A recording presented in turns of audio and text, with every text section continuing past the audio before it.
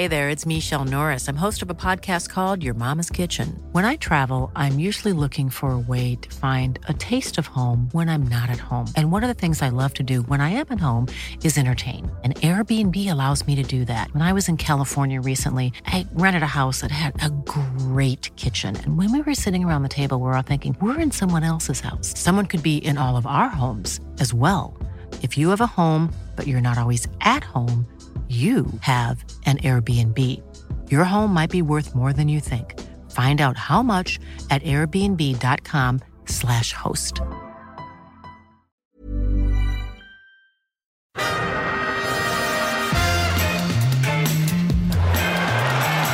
Ahí va a llegar el gol del Arsenal. Ozil. Marca Mesut Ozil. Alexis en el descuento ha marcado el Arsenal como viene siendo habitual esta temporada. Gol de Alexis, 1-0 Arsenal. This is Arsecast Extra. Hello there, welcome to another Arsecast Extra, as always, with James from Gunner Blog. Buenos dias, James. Thank you very much. Yes, I'm not in London. No. I've run away from the football. I'm in Madrid. Clearly, now I don't want to get ahead of myself here, given your connection to the world of football and agents, you're there doing some work. Is that right? Yeah, that's right. I'm bringing home a few of the boys for Arsenal, yeah. I'm taking Atletico and Real's finest back with me to the Emirates. Get in the fucking suitcase, Isco. That's it. It is, honestly, it's a big old suitcase. I'm sure EasyJet won't mind if I put a couple of midfielders in there. No, budget airlines are always happy for people to take more luggage than they anticipated. The more the merrier, I think, is their attitude. To be honest, I'm a bit worried about my weight going back. You know, they only weigh the bag, they don't weigh the human, which is good news because I've eaten everything in Spain. That's good. Yeah, having a good time?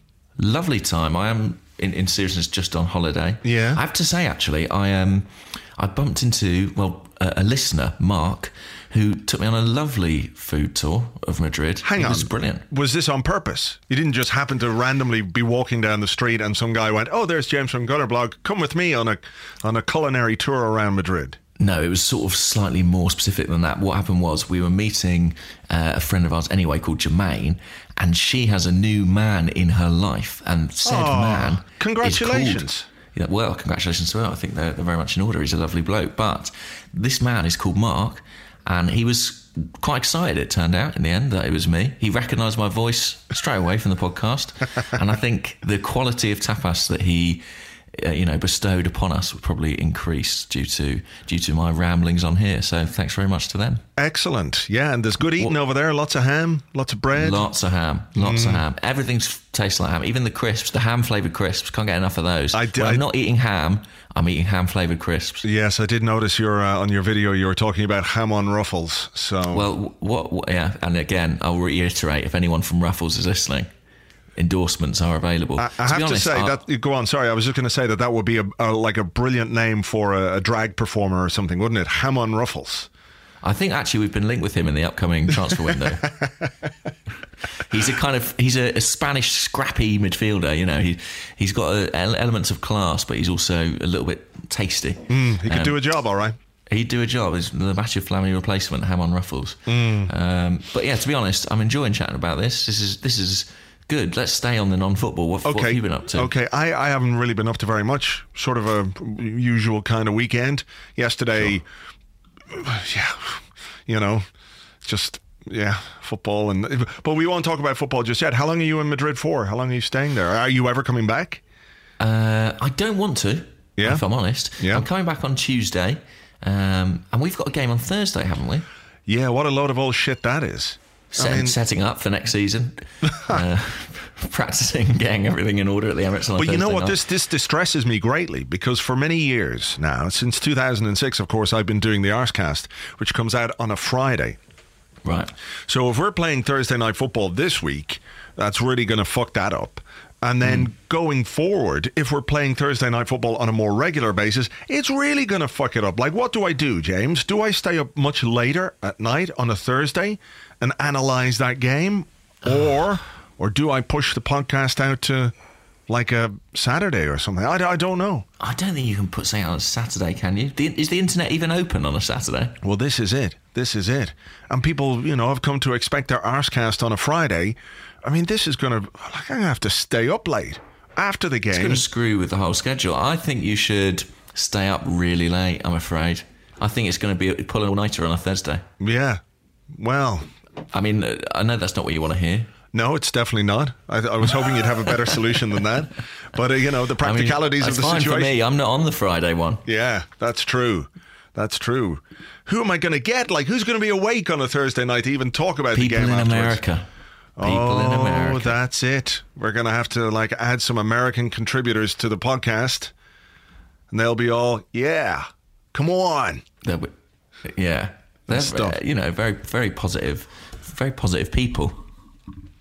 Yeah. That could be useful at this time. Yeah, you never know. So look, are we gonna do it? Do we have to do it? We should do it. Or we're gonna have to. Are we? We'll do it again, shall we? We'll do it again. Face the music. Actually, if we are going to face the music, perhaps we should do it with a sinister, doomy bass line. I've got one lined up. Have you got the synthesizer? Yeah. Oh, I don't think it's coming through. I'll take your word for it that you're absolutely nailing it. Oh, I am. It's God, it's one of the best bass lines ever, and it's not happening. What's going on with this fucking thing? This is so annoying. Anyway, maybe it's just reflective of where we are. Let me see. Can you hear it? Can you hear it now? No. I can't hear it. It's not meant to be. No. Can the listeners hear it? I don't know. Hang on. I don't know. They can't even tell us if they can or not. See, this is more audio woes going on. They're continuing. Do you want to admit that you've pulled all the plugs out and rewired everything this week? Or? No, I already did that on Friday, and So we should talk about football. Okay, well, you had a valiant attempt to not. So I'll tell you what. More good news. I didn't watch the game live. Hang on, what? I didn't watch the game live. Were you aware of what happened, or did you go? I was following it. I was asleep, half asleep in Retiro Park in Madrid, which is very beautiful. Hang on, you were just asleep in a park? Yeah. Were you wearing your tracksuit pants? Were you wearing your tracksuit pants? Please tell me. I was just on a bench in my tracksuit. Yeah. People kept giving me money. I'm not sure why. And and then I came home and I downloaded the what's been called extended highlights, but I mean they were stretching it. I think they were stretching that one right out. How long were the extended highlights? About padding. 3 minutes, 20 seconds. 3 minutes, and there was a lot of padding in there. Yeah. No, I mean that there were some times that we sort of nearly scored goals. Yeah, they were few and far between though. It was really bad. It was the first half was just so dull and lifeless and uninspiring. It really was. A diabolical game, really. I mean, what? Okay, well, I mean, I'm going to have to ask you then, because obviously there were periods where nothing happened that I haven't seen. Why did that happen? Because we're not very good. Because the players looked like they were going through the motions, because the manager, the way that he set this team up, I don't know, they looked unmotivated. It's difficult because sometimes you can play really badly. I always remember a game years and years and years ago, could have been like a 0-0 draw with Coventry or something like that. I can't remember, some ridiculous game. And it was one of those where we're accused of Arsenal had no fight, they didn't care. One of those games where we let it pass us by in a way. And then I remember looking at a picture from the game, and Freddie Ljungberg is scrapping for the ball against an opponent. And it's hard to reconcile the picture of a guy really trying to win the ball with a team that played really poorly. And it's kind of the same with yesterday, is that they ran around and they sort of did tackles, and there were some good headers and some interceptions and that kind of stuff. But it was like window dressing on top of a performance that they didn't really care too much about, or that the manager couldn't make them care enough about. I know that stuff happened over the last few months, which has rendered the game, in terms of a title challenge, absolutely meaningless.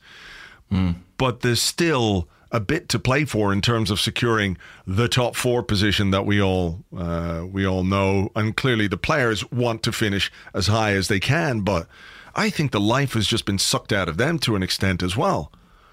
That whatever the message is that's going through on the training ground, Arsene Wenger said afterwards, I want to repair the mental damage. I mean, that's an extraordinary thing to say. The mental damage from a group of players whose mental strength and character and resilience he has been extolling all season long. In the face of the worst run of form in ages and ages, that January to like mid-March thing, you know, he's talking about the team having exceptional quality and showing character and showing all this stuff. And it's like, what? There was none of that yesterday. None of it. And I don't doubt that they want to win, and I don't doubt that they tried, but I just think that they're just completely flat. Everything is completely flat, from the players to the manager to the crowd, everything. So there's my considered opinion of what happened yesterday. I mean, it's very cheery, isn't it? It's a cheery outlook. Yeah. But I understand completely. I mean, you know, the way the fans feel, and I don't want to speak for all supporters by any means, but there is a kind of resignation, a sense of frustration and a feeling that nothing really is going to change, you know? And that's something that's been there for the last few years. But what I wonder now, looking at this team on the field, is the degree to which that is transmitting to the players. I don't mean from the fans, but I wonder if they also have that kind of Groundhog Day feeling and this sense of something more radical is required, because they're making the same errors game on game, year on year, and there's no sign of an arrest in that, really. Yeah. I mean, the collapse this season has been remarkable when you think about where we were in January. And people pointed to injuries to Cazorla, to Coquelin, to Alexis. Those guys were injured at the end of November. We went through December relatively well, if I recall correctly. I think we obviously had that terrible result against Southampton, the 4-0 away from home. We had a terrible result against Southampton, but we had the brilliant result against Olympiacos in the Champions League, 3-0 away, that took us. We beat Manchester City. Yeah.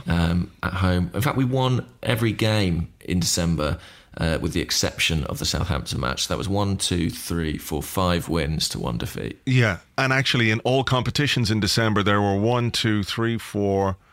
Oh, yeah, okay, yeah, sorry, I'm looking. And actually, subsequent to the Southampton game, the 4-0, we won the next 3 games as well. Next 2 Premier League games and an FA Cup game. So what's happened from January, where we were 2 points clear of Leicester at the top of the table, to now being 13 points behind them, it's remarkable. It's an absolute disintegration of a season. The worst fears that all of us had have just been realised in terms of the way that the team has performed and the way that there's been no way of arresting that slump. No, it's really awful. And I think when we won the 2 games against Everton and Watford, I think we all not rightfully, but we all understandably thought that maybe a corner had been kerned. Yes, well, look, I like that. I like a corner being kerned. Finally, we've corned that corner, whatever it is.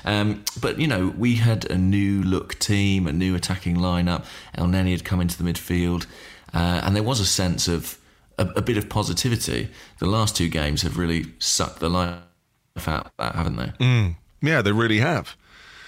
You know, from where we were against West Ham, and we talked about that capitulation last week, and then yesterday, 1-0, and look, it wasn't the greatest game. We weren't playing particularly well, but neither were Palace threatening us. We didn't look under any pressure. Very good, Palace. No. They haven't been for a long time. No, they're not. And he made a couple of subs on 75 minutes that I don't think he needed to make. I don't think he needed to bring on Aaron Ramsey, and I don't think he needed to bring on Olivier Giroud.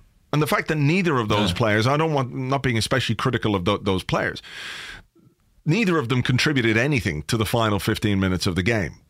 Like the memory I have of Giroud is the ball was in the Palace half at one point, and maybe there was a challenge. I can't remember what it was. Somebody bumped into him too hard, and he stood there with his arms in the air, protesting against this thing that only he saw, while the game just carried on around him. The ball was bouncing around him. He was standing there, imploring the referee to give him something that, like, only he wanted, and that really summed up the attitude for me. And that's not to be especially critical of Giroud, by the way. You know, he's had a really shit run of form, and I think in the context of the season, he's one of the least of our problems, really.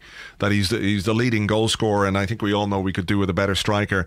But you know, that kind of attitude, rather than just get on with it, play the whistle, chase after the ball, win it back, do something with it. Don't stand there just moaning at a referee. No, and I think, you know, the last few games, Iwobi and Welbeck have been substituted around the same time, you know, 72 minutes, 75 minutes, something like that, in each of the last 4 fixtures or something. And I think I do understand why. One's a young player, one's still, I guess, in some kind of rehab from his long-term knee problem. But with the game poised so delicately yesterday, you know, I would have been advocating trying to keep those players on the field, especially because the next game, Thursday, is still some way away, you know? Yeah, exactly. It's not like we're playing Saturday, Tuesday or something like that. Yeah. I mean, although Ramsey and Giroud, I don't think were the substitutes who made the worst contribution of the day from what I saw. The Walcott thing was fucking amazing. Just absolutely amazing. Yeah, I mean, a moment of levity on a difficult day. Yeah, he's thrown on, right, with 5 minutes to go because we fucking stupidly conceded a goal. And that was really quite an annoying goal to concede, by the way. Well, should we... We'll come back to that. Do you want to stay with the Walcott thing? I think so, yeah. To keep my spirits up. All right, so 85 minutes is the 85th minute, whatever it is. And Theo's on the pitch. And Wilfried Zaha gets past Monreal. And he pulls the ball back. And it comes to Walcott in the middle of midfield. No one anywhere near him. He's got players to the left of him. Ramsey's making a run, I think it is. I'm going to look at it now. I'm going to commentate on it in live time. As live. So here it is. Live. Here it is. Okay, so Zaha gets the ball on the right, or he goes past Monreal. He's gone past Monreal. Pulls the ball back. Here it is to Walcott. Okay, he's got Ramsey. Ramsey's in midfield, just a simple pass. Giroud's making a run. Walcott's on it. He stops. Now he falls. And he's sitting there on his arse, waving his hands in the air like somebody did something to him. Like a Crystal Palace player came in behind him and booted him up the hole and made him fall over. And all he did was just run, and then you could see where his mind went. I don't know what I'm going to do here. I've got no idea what to do. Shit. Okay, I'll stop and try and go backwards. And he stopped on the ball and then just fell. And the guy took the ball off him. It was fucking candy from a baby kind of stuff. And... yeah. I mean, it was really funny, but also really bad. And also sort of indicative of why perhaps we have a team that can't win the title.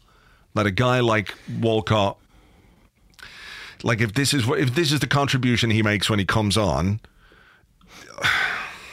I don't know. He scored a good goal, didn't he, when he came on as a sub against Leicester? So there's that part of Theo Walcott. He can do that part. But those things, those things seem to be more the exception than the rule these days.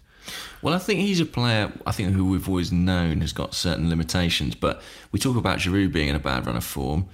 I guess he's very much the same. He's in a real rut of form. This is Theo at his worst. And I think he's better than this. But it's been a long time, certainly, since he showed that with any kind of regularity. And I thought, we haven't really spoken, have we, about Arsene Wenger's comments about him last week? What did he say? Do you remember he said he hasn't developed as expected in the position? I thought he was quite damning, actually. Yeah. Which is quite unusual for him to be sort of publicly critical of a player. He said if Theo needs to make his mind up if he wants to play on the right or through the middle. But surely now, what you know me, I'm not a Walcott fan. It's not Walcott's decision to make, really, is it? No, it's the manager's decision where he should be playing. So if he wants to be a striker, fine, be a fucking striker. If you want to be a winger, be a winger. But it's nothing to do with Walcott, ultimately. He gets picked where he's picked. The manager picks him where he wants him to play in the team. So it's up to Arsene Wenger to decide what Theo Walcott is. And if after 10 years of watching him play for Arsenal, train for Arsenal, and everything else, Arsene Wenger is saying that it's up to Theo Walcott to decide, then I think that's an abrogation of his own responsibility in that regard. Because he should be the one who makes the decision, and he should be the one who dictates the player's career. Now, when the player's out on the pitch, he's the guy who's got to perform. But where he plays, that's down to the manager, 100%. Well, I think that's probably fair. Well, after that fun interlude, shall we get to the equaliser? Did we talk about we should talk about our goal just to have something good to talk about. That was a nice goal. I loved it. I loved the Welbeck pass. It was a little nicely scoopy, dinky sort of pass over the top. I liked it. I liked the technique of it. And a good header. Sanchez scores a lot of headers for a not particularly tall man. Is that the equivalent of a 6'7" player who's got a nice touch for a big man, scores a lot of headers for a little guy? Yeah, I think so. Yeah, he's sort of the Tim. But that was a brilliant goal and perfectly timed. Ought to have given us a platform to go and win the game, as we all know.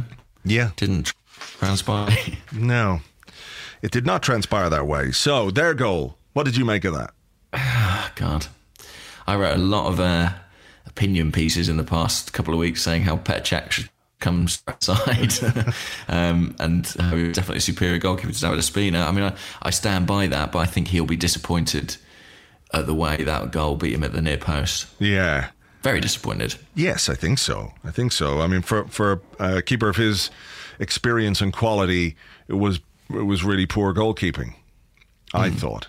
But also, I was a little unhappy at the lack of aggression in our defending in the build-up to that goal. And there was another bit that annoyed me just before the goal, before Palace came upfield. I think there was a chance for Monreal to be a little more aggressive in their box. A couple of times it sort of fell for him where if he'd been really aggressive, he could have had a first-time shot and maybe caused them problems. And there was another moment where I think Giroud laid it off to him and he took a touch and it was taken away from him. Now, I'm not blaming Monreal for our lack of goals or anything like that. But again, I think it speaks to a lack of decisiveness throughout the team in all areas of the pitch. So Palace come forward then. Adebayor down the left-hand side. He's just ambling along, running along with Gabriel beside him. Where's the tackle? Where's the shoulder? Where is making life difficult for him? In some ways, perhaps this was a guy, Gabriel, not willing to take a risk in terms of the way that he's playing. Has he been told, be a little less aggressive because it's gotten you into trouble before? Has he been told, well, remember what Coquelin did against Harry Kane at White Hart Lane? Don't jump in, don't dive in. But you want your centre half to make life difficult for an attacker there, and he didn't do that. I wonder if as well, Crystal Palace actually one of the most dangerous teams in the league on set piece. Maybe there'd been instruction: make sure you don't give away anything around the box. Make sure you don't commit any fouls. There were an opportunity to give us a threat in the air, especially after what happened at West Ham. Because I agree, a lot of the defending was a little bit hesitant. Yeah. But they had quite a number of corners. None of them were particularly threatening. There was one free kick late in the first half. I think Connor Wickham headed over, and that was about the only time they really threatened from a set piece. Maybe that was the instruction: don't give them the chance to put in dangerous balls from those areas. So I understand it to a certain extent, but you can also make a tackle and win the ball without committing a foul. That's also part of good defending. Ideally, yes. And then Bolasie got the ball, cut inside, shaped to shoot. Coquelin bought the dummy again and didn't block the shot. And then, of course, the shot goes in at the near post. And it's 8-9 minutes to go in the game. A game that you should be winning by more than 1-0, and all of a sudden you've dropped more points. And at that point, I think everybody knew. Any confidence at that point that we would get back in front? No. None whatsoever. Yeah. None whatsoever. Because the team didn't look like it. And even in those last 10 minutes, where we've seen it before, haven't we? Like worse individuals than we've got at this moment in time have, in similar kind of circumstances, really piled on pressure in the last 10 minutes. That's happened so many times. Sometimes we score, sometimes we don't. But always you hear people afterwards saying, well, why couldn't we play like that for the 90 minutes? Which is, I understand the complaint to a certain extent, but it takes the context out of it. But there wasn't even that. We weren't even able to do that. There was the opportunity for Palace, wasn't there, with Zaha? Oh, yeah. On the break, which Jesus, Gabriel, yeah. to be fair to him, at least cut out. Yeah. But that could have been even worse for us. Yeah, it really could have. So, yeah, just dismal. Really dismal and indicative of our season as a whole. That we just didn't perform. We're at home against a mid-table team who have nothing to play for this season. And we drop points. It's just this, 2016 has been really bad. Really bad. And I don't think we've kind of sleptwalked through it slightly. I think that it's so familiar that I don't think as a fan base we fully realised quite how bad it's been, because it's not even been fun. It's the performances have been so poor. The matches have not even been great games to watch as a rule, and we've just slid out of contention, slid down the table, and we're now in fourth again. I can't believe it. I'm looking at the Premier League table now, and it's really depressing, isn't it? It's a really troubling and infuriating state of affairs. Yeah. We've won 8 out of 21 games in 2016. I saw this stat yesterday that we've now scored less goals at home than Newcastle. Yeah, they've scored 25, we've scored 24. I mean, that's extraordinary, isn't it? Yeah, it really is. And it's not just extraordinary. Yeah, it's just bad. Yeah. It's bad. There's no two ways about it. There's no dressing it up. There's no excusing it with bad luck or anything like that. It's just bad. The football is bad. There's very little cohesion. There's very little sense of what kind of football we want to play.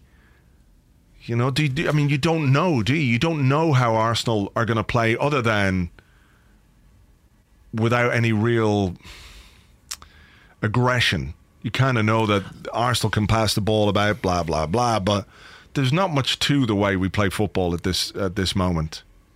I've got a question.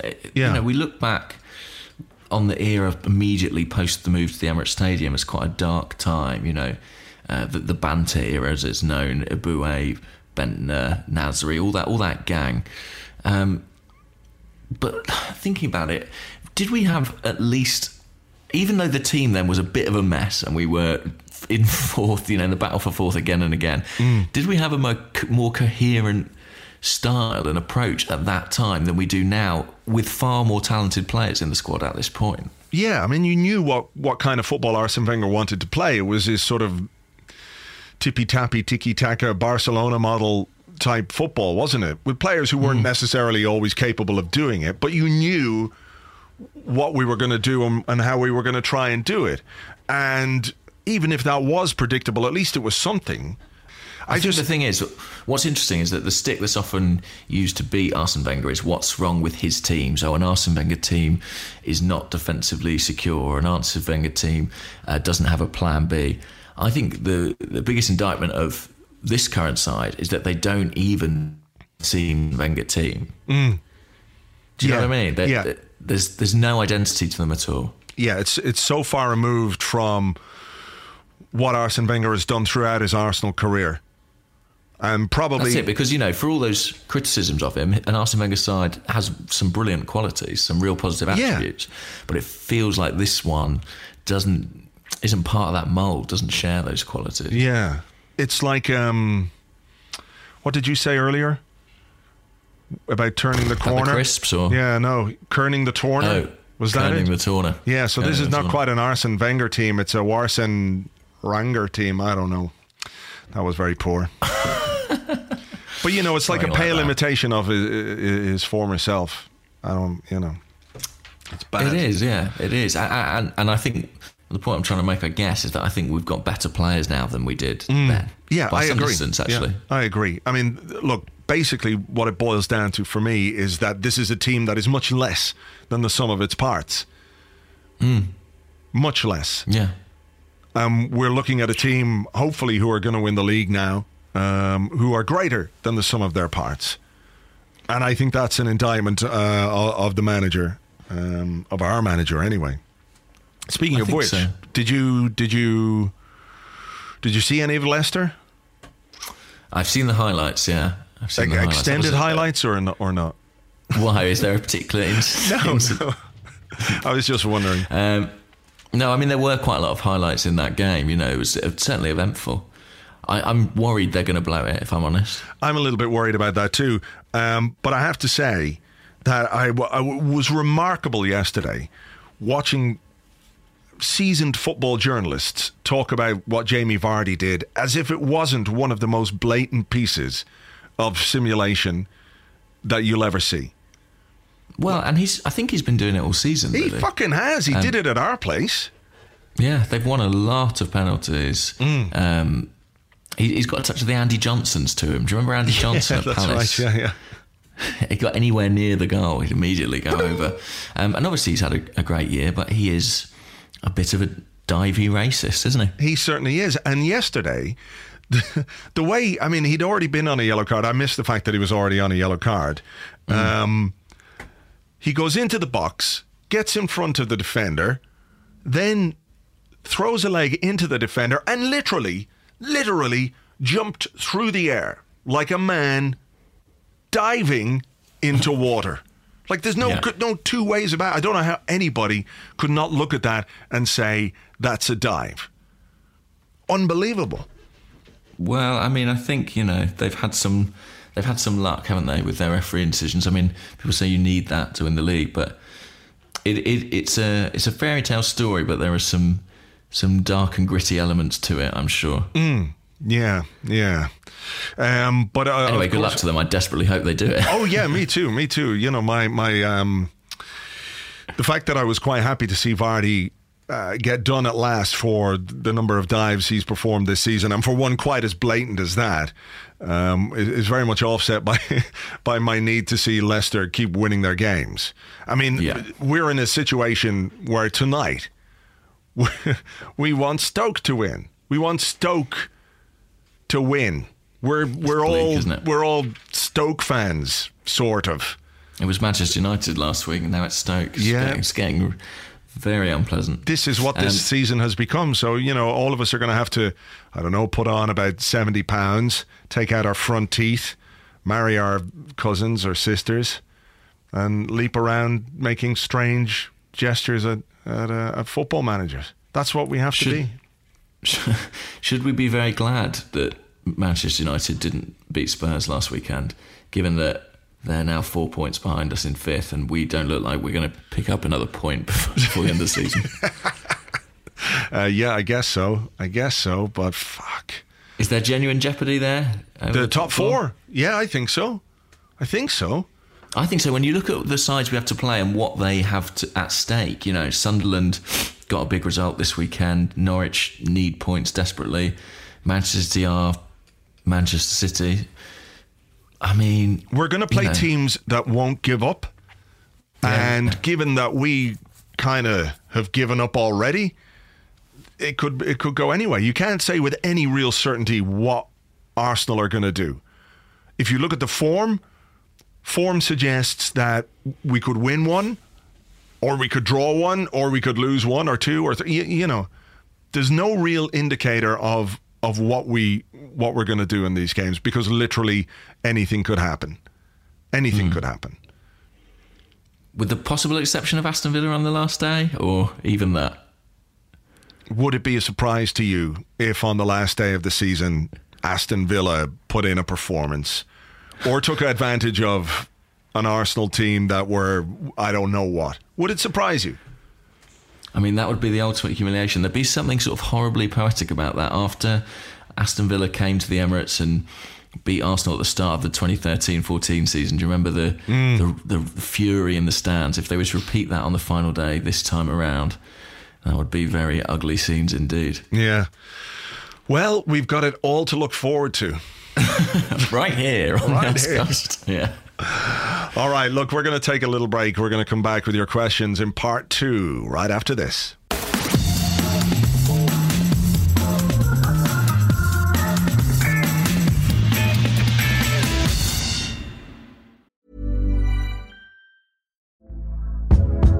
Hey there, it's Michelle Norris. I'm host of a podcast called Your Mama's Kitchen. When I travel, I'm usually looking for a way to find a taste of home when I'm not at home. And one of the things I love to do when I am at home is entertain. And Airbnb allows me to do that. When I was in California recently, I rented a house that had a great kitchen. And when we were sitting around the table, we were all thinking, we're in someone else's house. Someone could be in all of our homes as well. If you have a home, but you're not always at home, you have an Airbnb. Your home might be worth more than you think. Find out how much at airbnb.com/host. Quality sleep is essential. That's why the Sleep Number Smart Bed is designed for your ever-evolving sleep needs. Need a bed that's firmer or softer on either side? Helps you sleep at a comfortable temperature? Sleep Number Smart Beds let you individualize your comfort, so you sleep better together. J.D. Power ranks Sleep Number number 1 in customer satisfaction with mattresses purchased in-store. And now, save 50% on the Sleep Number Limited Edition Smart Bed for a limited time. For J.D. Power 2023 award information, visit jdpower.com/awards. Only at a Sleep Number store or sleepnumber.com. Welcome back to the Arscast Extra. This is the part of the show where we answer the questions that you sent to us on Twitter and stuff. Yes. At Gunnerblog. And stuff. Yeah. And at Arsblog with the hashtag Arscast Extra. James, I think I've fixed my my baseline issues. Thank goodness. Thank goodness. So I've forgotten which baseline I was going to use, though. What should I use here to try and sum up the mood? What are my options? Okay, we've got Nighttime Drive. Does that sound like it could be something that's particularly gloomy? That sounds too relaxing. Yeah? Too relaxing to me. Okay, hang on. Let's see what it sounds like. Oh, no, that's horrible. That sounds like they've trodden in something. How about this one? Squelchy synth bass. Yeah, I don't know. No. How about Synthetic Synergy? Do you think that would sum up the mood? Could do. Okay, here we go.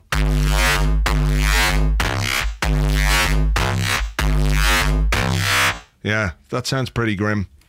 That sounds pretty horrendous. It sounds like I've been abducted by aliens or something. Yeah, exactly. They are now probing you in your special area. Well, Andrew, I'm going to probe you with a question from the listeners. Nicely done. Thank you very much. Absolutely seamless segue there. Yeah, I think we should just point out that literally every question we've got today has been absolutely miserable. Yeah. Thanks for that, guys. My Twitter timeline is a bundle of joy, honestly. Yeah. But, you know, we've got to start somewhere, haven't we? Yeah, we do. So I'm going to go with this. Okay. From Fever Pitch, at Fever Pitch. He asks, he says this: boring, no ambition, no fun anymore. How do we get out of this stale, miserable state? We get a new manager. Straight in. Yeah. From you there, calling it. I think so. Is that the only thing? Well, the other way of doing it is halftime entertainment. That could be a thing, maybe. Yeah. But people aren't going to come just for the 15 minutes at halftime when you've got the Shaman on there doing Move Any Mountain, you know? Yeah, that's true. So go on, let's be serious. Sorry, I ruined the flow. No, that's okay. I think we need some levity in this. But look, there's two ways, I guess, that it can happen. One is that the manager goes out this summer and spends on fantastic players and perhaps brings in a new coach or two, somebody to freshen up his coaching team. And all the issues that we have at the moment are addressed on the training ground and in the transfer market, and everything somehow clicks into place next season and we win the league and we win the Champions League. Okay. The other side of that is that we bring in a new manager with new ideas, fresh coaching staff, new scouts, who is given time and a license to work with more or less the same football freedom that Arsene Wenger has, but whose youth, perhaps, or whose outlook on the game is markedly different from Arsene Wenger's. I mean, I think it boils down to just familiarity. I was speaking about this on the Arscast on Friday with Jim, the man from East Lower. That there's a familiarity. That we spoke about how even if Arsene Wenger had won the league, people wanted change, which is in itself, contrary to what you want a football manager to do. But it's just gone that far that I don't think it's possible for Arsene Wenger to turn it around in terms of addressing the issues that we have from a footballing point of view, because if he could have, he would have by now. I don't think that's unreasonable to suggest. And B, he's not going to be able to turn it around with sections of the fan base. And people are voting with their feet. People aren't turning up. They're not going to games that they've already paid for, either season ticket holders or anything else. So I imagine Thursday against West Brom will be quite an eerily quiet Emirates Stadium. Yeah, I can imagine. Still, attendance, 58,970. It's a sellout. It's a sellout. Yeah, a complete sellout. So I think in order for it to become fun or what have you, it's got to be different. And I don't think that Arsene Wenger can make it different anymore. I think he knows how to do what he knows how to do. And it's also unrealistic to expect a man of 65 or 66 years of age to just change into something that he's not or can't be. So I think that's the answer for me. Yeah. I mean, I saw a couple of tweets actually come in this morning suggesting that, because you wrote in your blog today that you think a change of manager is probably the solution at this point, and suggesting that that's a new stance. I don't necessarily think that's true in your case. I think you've sort of made that point a couple of times, but I wondered, was reaching that conclusion at all influenced by events at Anfield earlier this week and the impact a manager's had there? Not so much on results, but more on the energy around the club. Not really, because I looked at that game as really quite interesting from the point of view that it illustrates perfectly the fine margins in football, right? Because if Lovren doesn't score that goal in the final minute in injury time, Jurgen Klopp is a guy whose team has let in 3 goals at home in Europe and is going out. But on the other hand, he's also the guy now whose team had the character and spirit and resilience to score in the last minute and seal an incredible comeback. But yeah, I mean, I think a new manager can come in and add something different in terms of the energy, in terms of the way that he works. We talked a bit earlier, didn't we, about the players and the way that they seem to approach games. Like, is the message getting through? Is what Arsene Wenger is doing on the training ground making any significant difference to the way that they're playing? And it's hard to suggest that it is. Well, far be it from me to hog all the questions, but I am going to do it because you've sort of led me onto it. I mean, the segues are absolutely seamless today. The football might be rubbish, but we are on fire. Hey, look, if there's a Segway Champions League, we're going to win it. Yeah, well, we'll certainly get through to the knockout stage and then immediately go out. But this question comes in from Yanni Blankenship, and he's at Yablaz on Twitter.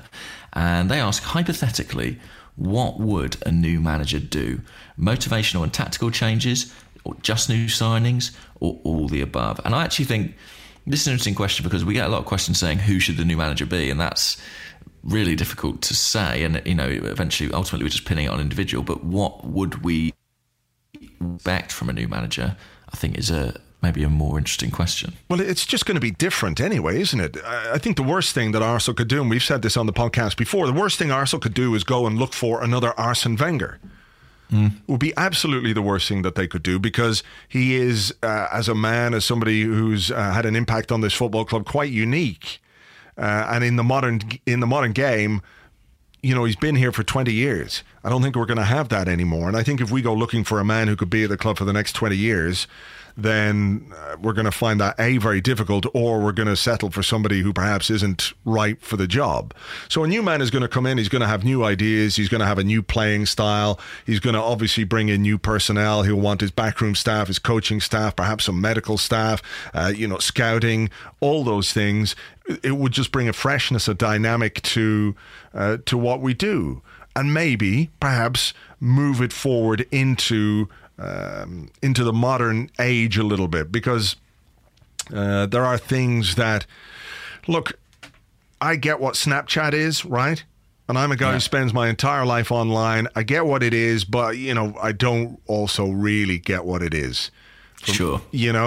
I know it's a thing that people use, but I don't necessarily really know how to use it myself. Mm-hmm. So I do wonder if there's an element of that when you're a man like Arsene Wenger. I'm not saying that he's unintelligent or unable to learn new things, but as football develops, as data and as stats and as all these things that now appear to have a big influence on the game become more and more prevalent, I wonder, is it difficult for him to embrace those in the way that, let's say, a 20-year-old using Snapchat can do it a lot better than I can?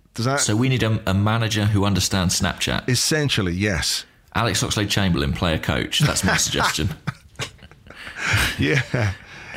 He's the king of social media. It's fine. He certainly is. No, I think you're probably right. I mean, I don't think it's that Arsene Wenger's out of touch necessarily, but he's just not of that world, is he? I mean, I guess techniques change, and obviously he's a highly, highly respected coach, but I think that you're right. Change would be, in some ways, the most important and the biggest thing, rather than any specifics. Just the fact that it was kind of a new broom, a new approach. Arsenal has become somewhat stale, hasn't it, as a club? Yeah. And I just think somebody coming through with fresh ideas, a different way of doing things would be transformative in itself.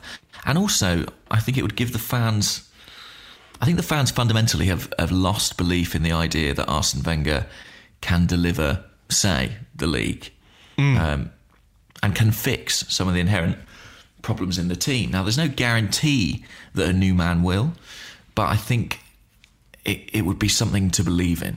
Yeah, I think the idea that a new manager will come in and immediately win the league is fanciful, because it's very difficult to win the league. He'd be doing a miracle, look at what he's inheriting, and we're sort of stumbling into fourth. It's going to be really tough. Exactly. I think that's the thing that perhaps gets mixed up, or there's a conflation, isn't it? Okay, if we fire Arsene Wenger and bring in a new man, everything will be wonderful again. Everything will be right and proper, and all the problems that we have will be gone by the wayside, because surely no man could come in and have those same problems. But he'll have his own problems. He'll have his own issues. He'll have his own weaknesses and strengths as a manager. And that's something that we're going to have to deal with, and something that we probably need to be realistic about is that when Arsene Wenger leaves and a new man comes in, that it might get worse before it gets better. That's certainly not beyond the realms of possibility either. It's very difficult, isn't it?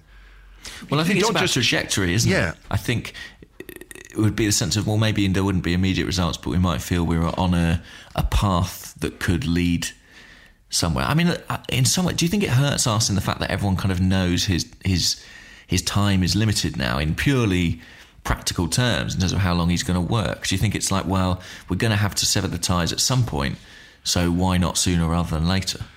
So how do you mean exactly by that? Do you think that's affecting the players, or...? I mean that if we thought he had another 10 years of management in him, would there be more patience? But is there a sense of, well, there's only 1 or 2 years left in his reign, potentially, so what's the point persisting with a formula that isn't really working? Like, there isn't time to turn it round. Yeah, it's a good point. I mean, he's at an age where most people are retiring. I know it's different in football, and managers can work on, and he's obviously a healthy guy. He loves his work, but it's the quality of the work. I mean, even the staunchest critic of Arsene Wenger could not say that he's a guy who has, sat in his arse and done nothing. Now, you might talk about that in terms of transfers, but, he's at the training ground 6-7 days a week. He's first there. He's last to leave. He's committed to his work. He works really, really hard. It's not about the quantity of the work, though. It's the quality of the work. And I think we're seeing this season is that it's not enough for a club that wants to do well in the Premier League and wants to do well in the Champions League. I mean, this is a club. Hang on, I'm just getting the quotes up here from Ivan Gazidis from 2013. He says, "We get beaten up along the way, but I think we are an extraordinarily ambitious club." Yeah.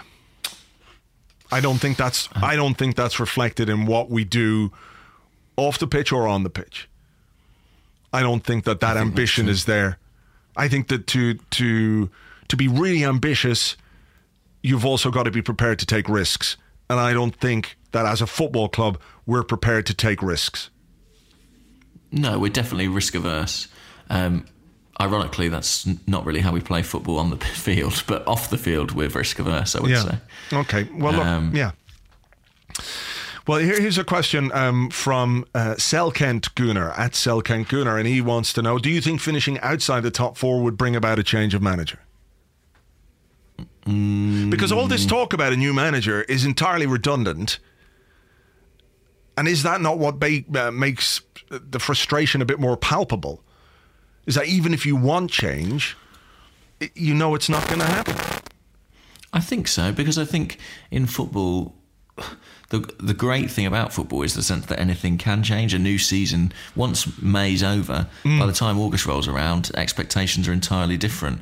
But I think at Arsenal, there isn't that feeling. You know, it's a kind of stasis that we're in with the manager, and I think. What was the original question? Sorry, I've got into a sort of cycle of despair. Okay, it says, do you think finishing outside the top four would bring about a change of manager? Not really, no. Not really. I can't. I can just envisage the sort of quotes from Ivan Gazidis saying, "Well, obviously we're very disappointed, but we still feel we've got the best man for the job. This is the first time in 20 years that we finished outside the top four. You know, look at the other clubs who have done in that time. Everyone Chelsea would love to be outside the top yeah. four. You know, we've got deals in place with Puma and Emirates that mean that financially it won't hit us too hard.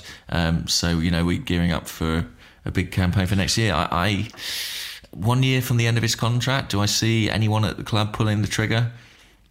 No, I don't. Do you think there's any way that if he did finish outside the top four, that Arsene Wenger might feel himself that he hasn't done enough or isn't able to get enough out of the players?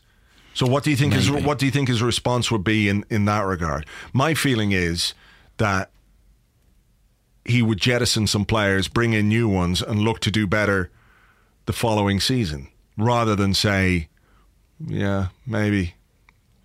I mean, you know, we all feel like we know Arsene because it's been such a long time. We followed him so closely. And my gut says that he's not someone who will be content to go out on a low like that. My gut says that his pride would almost compel him to come back and try and right those wrongs. Because he keeps coming back.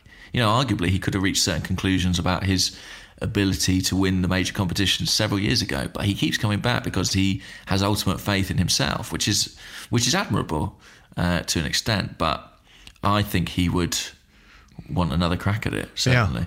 Yeah. And I think he would feel he deserved that. And I'm sure there are still some fans, although I think it's increasingly a shrinking minority who would agree. Yeah, but I think, I mean, you're right. I just think I can't see any way that he's not in charge next season at all. Yeah, me neither. So then the question becomes, how do they reignite whatever needs to be reignited within the team and within the fan base? Because they've got to be cognizant of what the overwhelming mood is at the moment. You know, bar some like strange corners of the internet, people are fairly realistic about what we Absolutely. are and how we're playing at this moment in time. So, yeah, I mean, see, the thing, I mean, I said it today in the blog, is that if he goes out and buys 5 players or 6 players this summer, if he gets rid of someone like Walcott who has underperformed, if he shows some ruthlessness in the market and spends well, I'm not even talking about spending big. Obviously, you'd like him to sign some good players, but it's not necessarily a question of spending big. But I think he's going to have to. I think you can get away with good signings regardless of how much they cost. But if he goes out and does that, is it not just another opportunity for the same problems to manifest themselves in a different group of players? Because, it feels like a cycle. I think you're probably right. I think we all know that the manager probably isn't going anywhere this summer, irrespective of what happens. I think what will be more interesting to follow is how the club manage the situation of whether or not he will receive an extension on this deal. And I don't know. Normally around this time, at the end, around a year from the end of his contract, the club will come out and the chief executive will make statements about how they hope to extend it. It will be very interesting to see if those same noises are made at the start of next season. Yeah. Well, I mean, they'd be fucking mad, wouldn't they? I mean, you'd be absolutely crazy. There'll be nobody in there doing any kind of PR or damage control if they were to come out and start talking about extending Arsene Wenger's contract now. It would be absolutely absurd. Whether it's true or not, I mean, do what you want behind the scenes, but don't make it public. I would agree with you there, certainly. Here's a question for on this, sort of whether it's indicative of anything in general. I don't quite know. But J. Alex at Jordan Alex Moss wants to know, in your all-time greatest Arsenal memories, where does this moment rank? And it's a video of a tweet that Arsenal put up this morning. Relive the moment Alexis Sanchez went close against Palace with a diving header. Oh dear. I mean, I'm sure the Arsenal.com guys are under instruction to get out certain content, but it is quite funny at times when we've had a negative result and they're trying to put the positive spin on it. I'll tell you that memory doesn't rank particularly highly for me. I don't even want to relive it, if that's quite all right. It's got too many painful associations. That's fine. I didn't think it would be very high on your list. What about this question from Adrian at Adrian Rayford on Twitter? We talked about the possibility of dropping out the top 4. He says, would we be better off out of the Champions League next year? I don't see how that's necessarily true.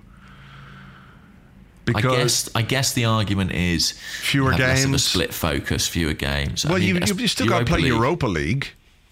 Yeah, but you can sack that off, can't you? Well, do you know what though? For all the criticism and for all the scoffing it gets, the Europa League has been a fucking much more exciting and interesting tournament once it's hit the knockout stages than the Champions League. That's true. That's very true. There's been some cracking games, some decent teams. I think there's a touch of snobbery about it. If Arsenal were in the Europa League and we got to the final, nobody's going to go, well, yeah, don't really care about this or don't want to go to that game.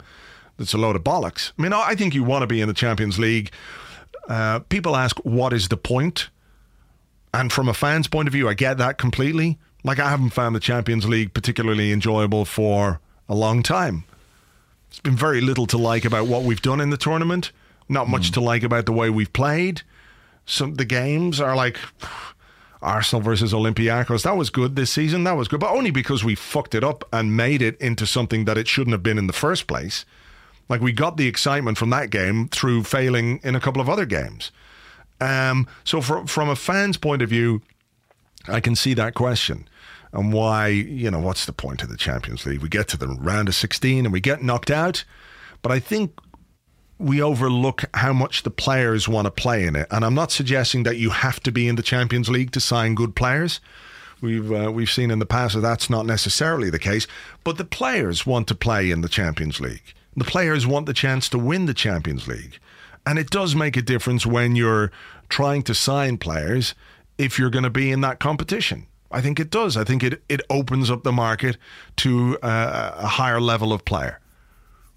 So I think it would make a difference if you were out of the Champions League. In the past, you would have said as well that there was a financial difference, that it would have affected our finances. Do you remember that not so long ago, when the stadium was we just moved into the stadium, or around that time anyway, and the club had said, yeah, well, we've budgeted for a couple of years outside of the Champions League. If and when that happens, we can still do what we need to do as a football club. They took that into account. Now I don't think it makes any real difference because of the amount of money that's come through the new TV deals, that the Champions League becomes, okay, it's a nice little bit of money, but it's not the be-all and end-all, because you're getting so much more from Sky and BT and the worldwide rights that the Premier League is selling for. You're getting so much money from there. So it doesn't make as much difference as it did financially. I do think from a footballing point of view, players want to be in the Champions League, and you have a better chance of attracting top quality players if you are in the competition. But you also have a better chance of attracting top quality players if you show your extraordinary ambition by actually going out and trying to sign some of the fuckers. Yes, there is that. And also, I think not being in the Champions League potentially gives certain players an out. Is that a thing? Yeah, could be. It's an excuse, isn't it? It's an excuse for the old transfer request to land on Arsene Wenger's desk. So I think, in fact, given that being out of the Champions League effectively would mean being in the Europa League, unless our collapse is even more spectacular than we imagine, I'd say I'd rather be in the Champions League any day of the week. Yeah. Okay, here's one from MJ at MJ_Bo__. That's it, just underscore. My intonation was wrong on that last underscore. Should have just been underscore. The people will forgive you. Not underscore, because it sounds like there's something else coming. So, I'm with you. Yeah, you get me. I get you. He wants to know, what other sport should I start following, seeing that football is the absolute worst? I don't know. What other sport? What sport problems with football? I guess that you're continually let down by collective idiocy. I'd say follow an individual sport, because that's less likely that person's going to... You know what I mean? There's 11 people for Arsenal who could fuck it up. Just go with the one. Yeah, but hang on. If you say go to an individual sport, let's say you decide golf. So there's a golf tournament tomorrow. The Masters, the Hamon Ruffles Masters takes place in Madrid tomorrow. That's why I'm here. Yeah, that's why you're here. And there's 200 and whatever golfers enter that. Are your odds of winning not much slimmer? If you invest in, I don't know, your local golfer, or one of the guys who isn't Rory McIlroy. Well, what about something that's just one-on-one, like, I don't know, mixed martial arts? I find that, yeah, I guess. But then even they'll let you down. Conor McGregor. Yeah. He was the guy, and then he lost. Lots of Irish guys. I was walking through town the other day. Have you seen the TV show Peaky Blinders? Yeah. There must have been like a Peaky Blinders / Conor McGregor themed wedding going on somewhere, because there were just all these guys with ridiculous beards and suits with ties and flat caps and like hobnail boots with their suits and stuff. It was bananas. There was about 15 of them. What the fuck? But anyway, that's a side track. Yeah, I mean, you could get into boxing or one of those. Yeah, pick a really good boxer. Isn't there a cool boxer guy who's an Arsenal fan at the moment? Anthony Joshua. Yeah, is he an Arsenal fan? He might be. I actually don't know. He's from Watford, but I was born in Watford and I'm an Arsenal fan, so... Well, chances are. Do you think you could be related? I don't think so. Right. If I'm honest with you. He is an Arsenal fan. Well, there you go. And he's the heavyweight champion. Yeah, so you got to get into Anthony Joshua there. MJ_Bo_. Yeah, Anthony Joshua, that's a good one to follow. Yeah. He's certainly, Hey, well, he's definitely more aggressive than this Arsenal team. I'm looking at a picture of him with the Ox. I see him there. Oh, and one with Callum Chambers. He could teach them a thing or two. Certainly could. I tell you what, Anthony Joshua would have put fucking Adebayor into the stand rather than just run alongside him going la la la la la la la la la la la la la. Because I assume that's what was going on in Gabriel's head. Arsene Wenger does have a history of, converting players' positions. He turned Kolo Touré into a centre-half. Could he do the same with Anthony Joshua? Undoubtedly.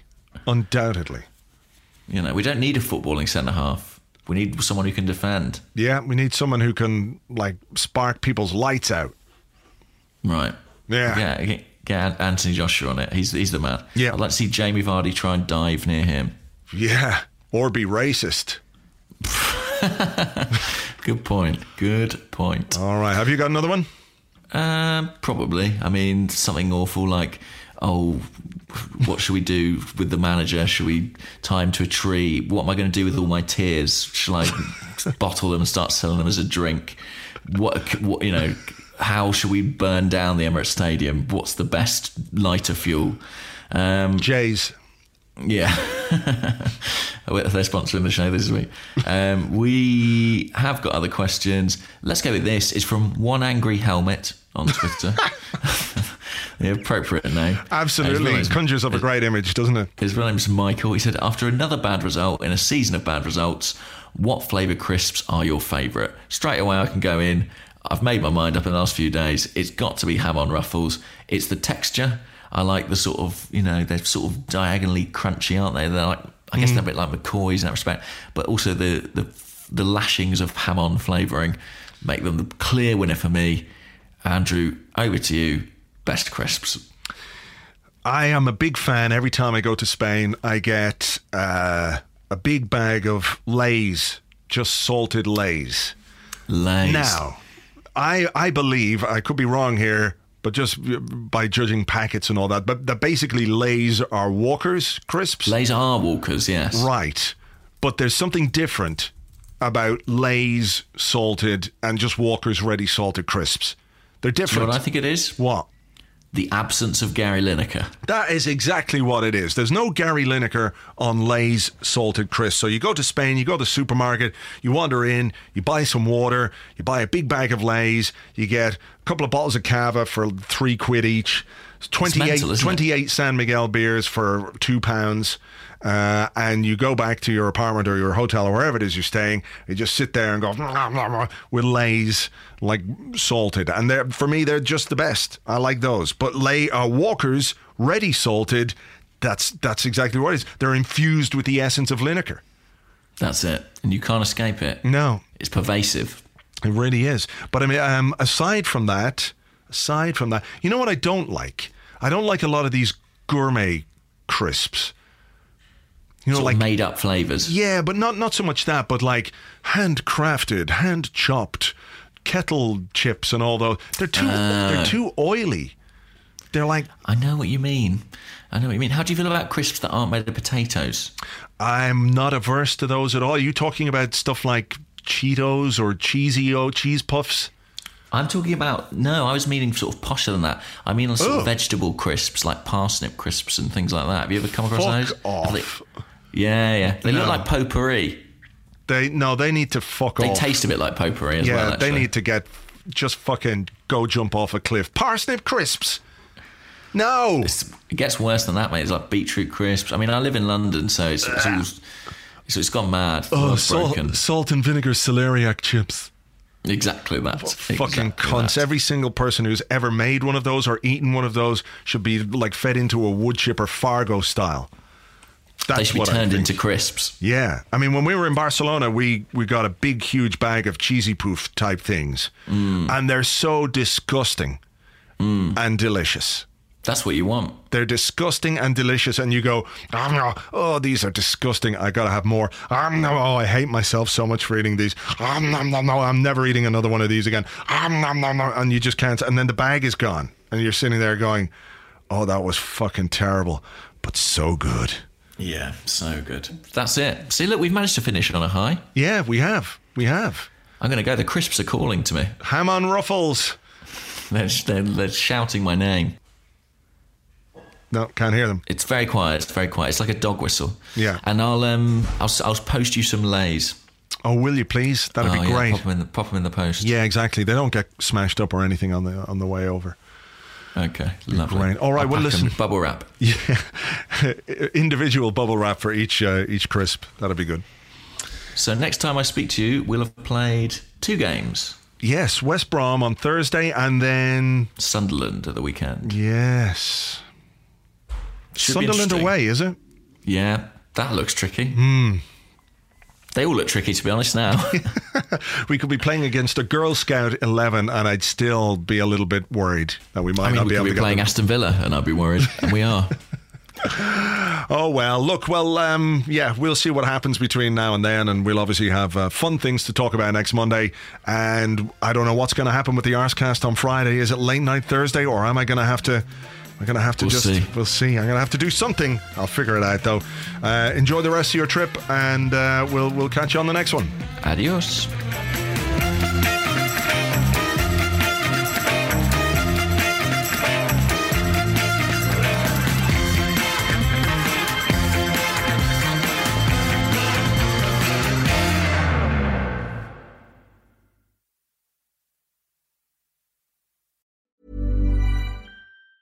Planning for your next trip? Elevate your travel style with Quince. Quince has all the jet-setting essentials you'll want for your next getaway, like European linen, premium luggage options, buttery soft Italian leather bags, and so much more. And it's all priced at 50 to 80% less than similar brands. Plus, Quince only works with factories that use safe and ethical manufacturing practices. Pack your bags with high-quality essentials you'll be wearing for vacations to come with Quince. Go to quince.com/trip for free shipping and 365-day returns.